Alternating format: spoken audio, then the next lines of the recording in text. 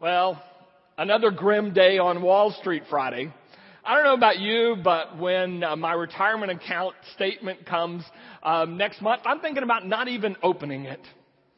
And if I open it, I think I'll have the good sense not to blame the people who are managing it. And I do hope God will have the same attitude. You see, the scripture this morning, the parable, seems to indicate that God has entrusted us with God's wealth. Not that God has a retirement plan or is planning to retire anytime soon, but God has given us wealth and has the expectation that we will take what God has given us that is so valuable and we will get results and expand it and make more of it. You see, the parable that you just heard is about a master who is getting ready to go on a journey. So he calls 3 servants together and distributes the wealth. One gets 5 talents or talents of gold. This is often called the parable of the talents, but I think that's misleading because when we hear talent, we think of, well, I can sing. That's my talent. I'll join the choir. Or I'm hospitable. I'll find Donna after the service and greet people on Friday night. Those are good things, but that's not what this is about. This isn't about taking abilities necessarily and using them. A talent is a measure. It's a unit of weight. And basically, it's about, scholars debate, between 60 and 90 pounds. So, as one translation has it, the person who's given a talent is given 60 to 90 pounds of gold. Another translation, the contemporary English version, says it's 60 to 90 pounds of silver. That's an enormous amount. That's more than just being able to carry a tune. Something of extreme value. So the one who got 5 talents may have had 400 or 500 pounds of gold given to him. And even the one who only had 1 talent, at the very least, has 60 pounds of gold. How much is gold an ounce? More than it was last year. That's an enormous amount. And then the one with 5, makes 5 more. The one with 2 makes 2 more. And the one who had 1 just buries it in the ground. Now, in his defense, let me say a couple things. We talked about this during the parable, the treasure hidden in the field. They didn't have safe deposit boxes in those days. So oftentimes to keep something safe, you dig a hole where nobody else knew where it was and you bury it in the ground. And quite frankly, in the last quarter, if I would have taken my retirement account and buried it in the ground, I would have come out ahead. But this is not acceptable behavior for the master. You wicked and lazy servant. Well, what's this parable about? I think a few things I want to share with you this morning, and some are probably pretty obvious. The first thing is this. I think Jesus is basically talking to his disciples and other followers and saying, look, I have given you something of tremendous value. Well, think about it for a moment. What's the most important thing that God has? In the scriptures, it seems to indicate the most important thing that God has is the kingdom of God. In other words, the ability to be in relationship with God and work in the world to make the world operate the way that God intended. It is a great gift to be a part of what God is doing in the world. That's the most valuable thing God has.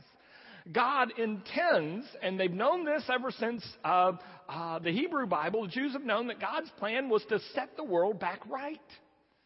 And God is entrusting this wonderful plan, that which is more valuable to God than anything else, to the servants. Something of great value is given to them. If you don't believe me, just thumb through the Gospels and you'll find out Jesus talks more about the kingdom of God or kingdom of heaven than any other topic. Do you know that they say the average pastor just has 6 sermons and recycles them? You should be so lucky. I have one. It's the kingdom of God. It's about getting in line with what God is doing in the world, in the universe, what God wants to do, and we get to be a part of it.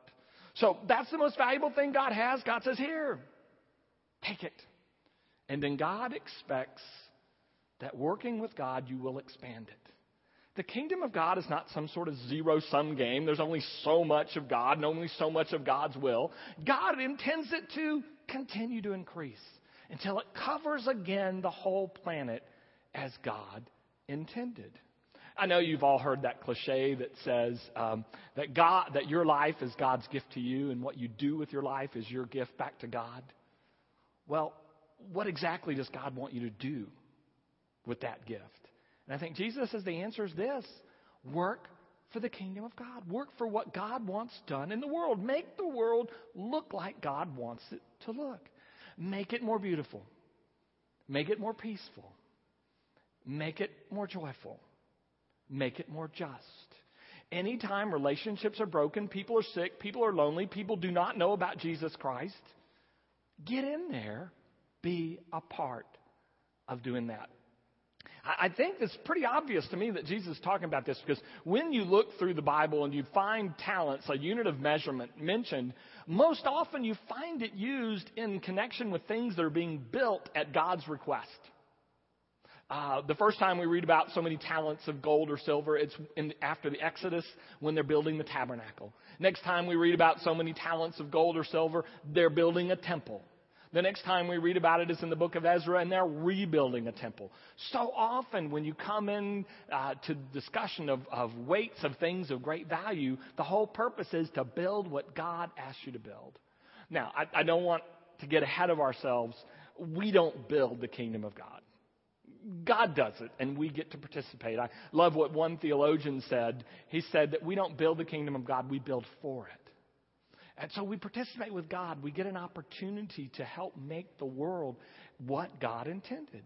One 20th century rabbi figured this out, and this is one of the things he said. He said, we have within our hearts the gold of God by which we can forge the gates of heaven.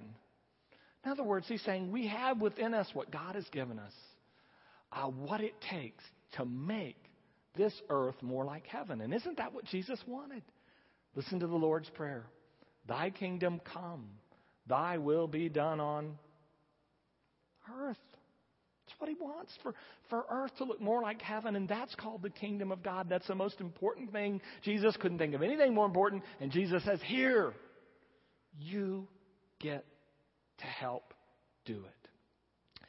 Tim Keller of New York City says it this way: anytime you find the fabric of life torn, relationships or illness or struggles, pain, sorrow, anytime you find the fabric of life torn, when you come and help sew that back together, that's being a part of the kingdom of God.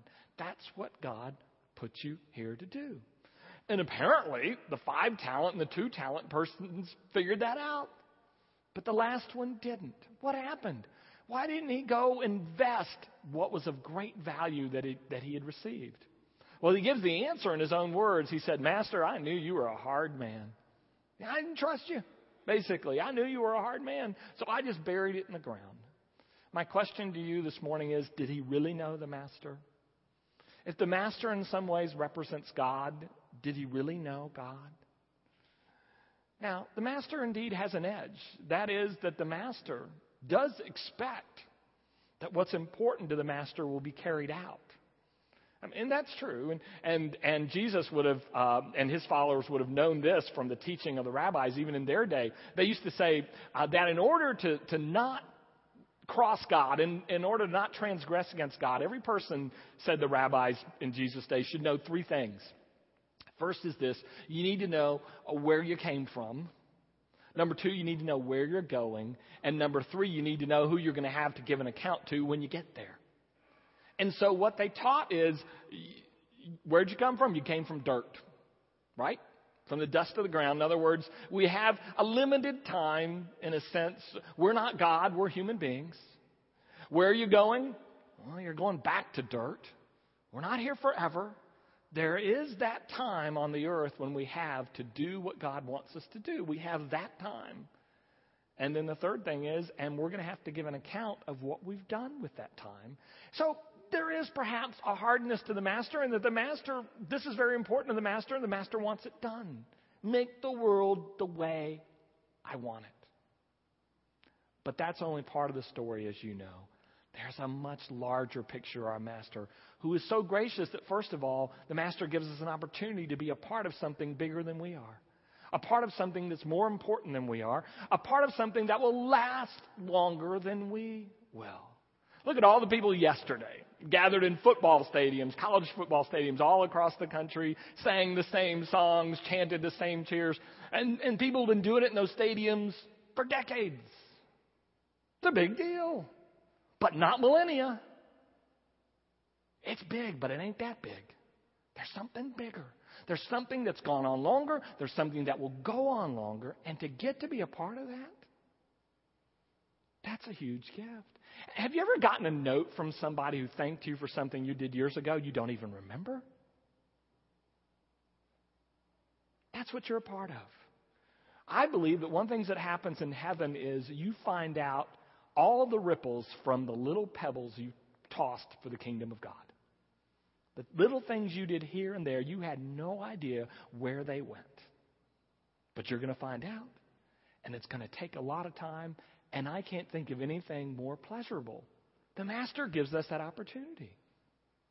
And then there's a reward. Well, how big is the reward? Can't help but think of the very first Star Wars movie. I guess now it's called Episode 4. They're trying to talk Han Solo into rescuing the princess, and they say to him, the reward is going to be bigger than you can imagine. You'll remember he says, I don't know, I can imagine a lot.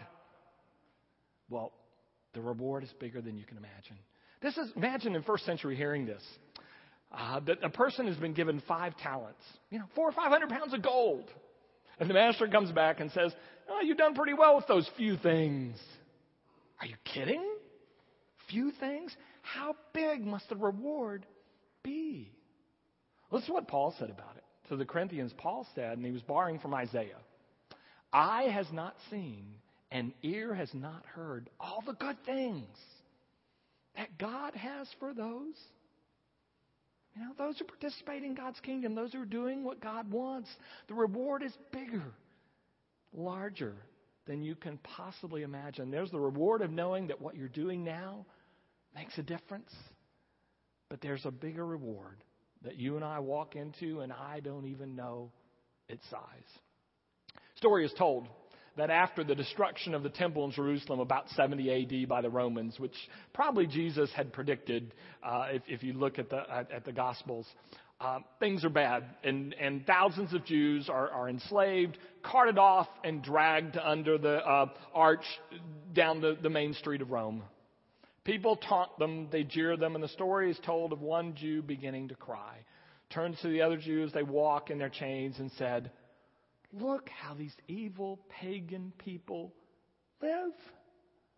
Look at their gold. Look at their wealth. Look at their power. And he starts to cry while our temple is destroyed. And the other Jew next to him starts to smile and said, well, just imagine that. If God lets people who are evil enjoy all of this, how much more will God give to those who love God? How much more? I can't even imagine.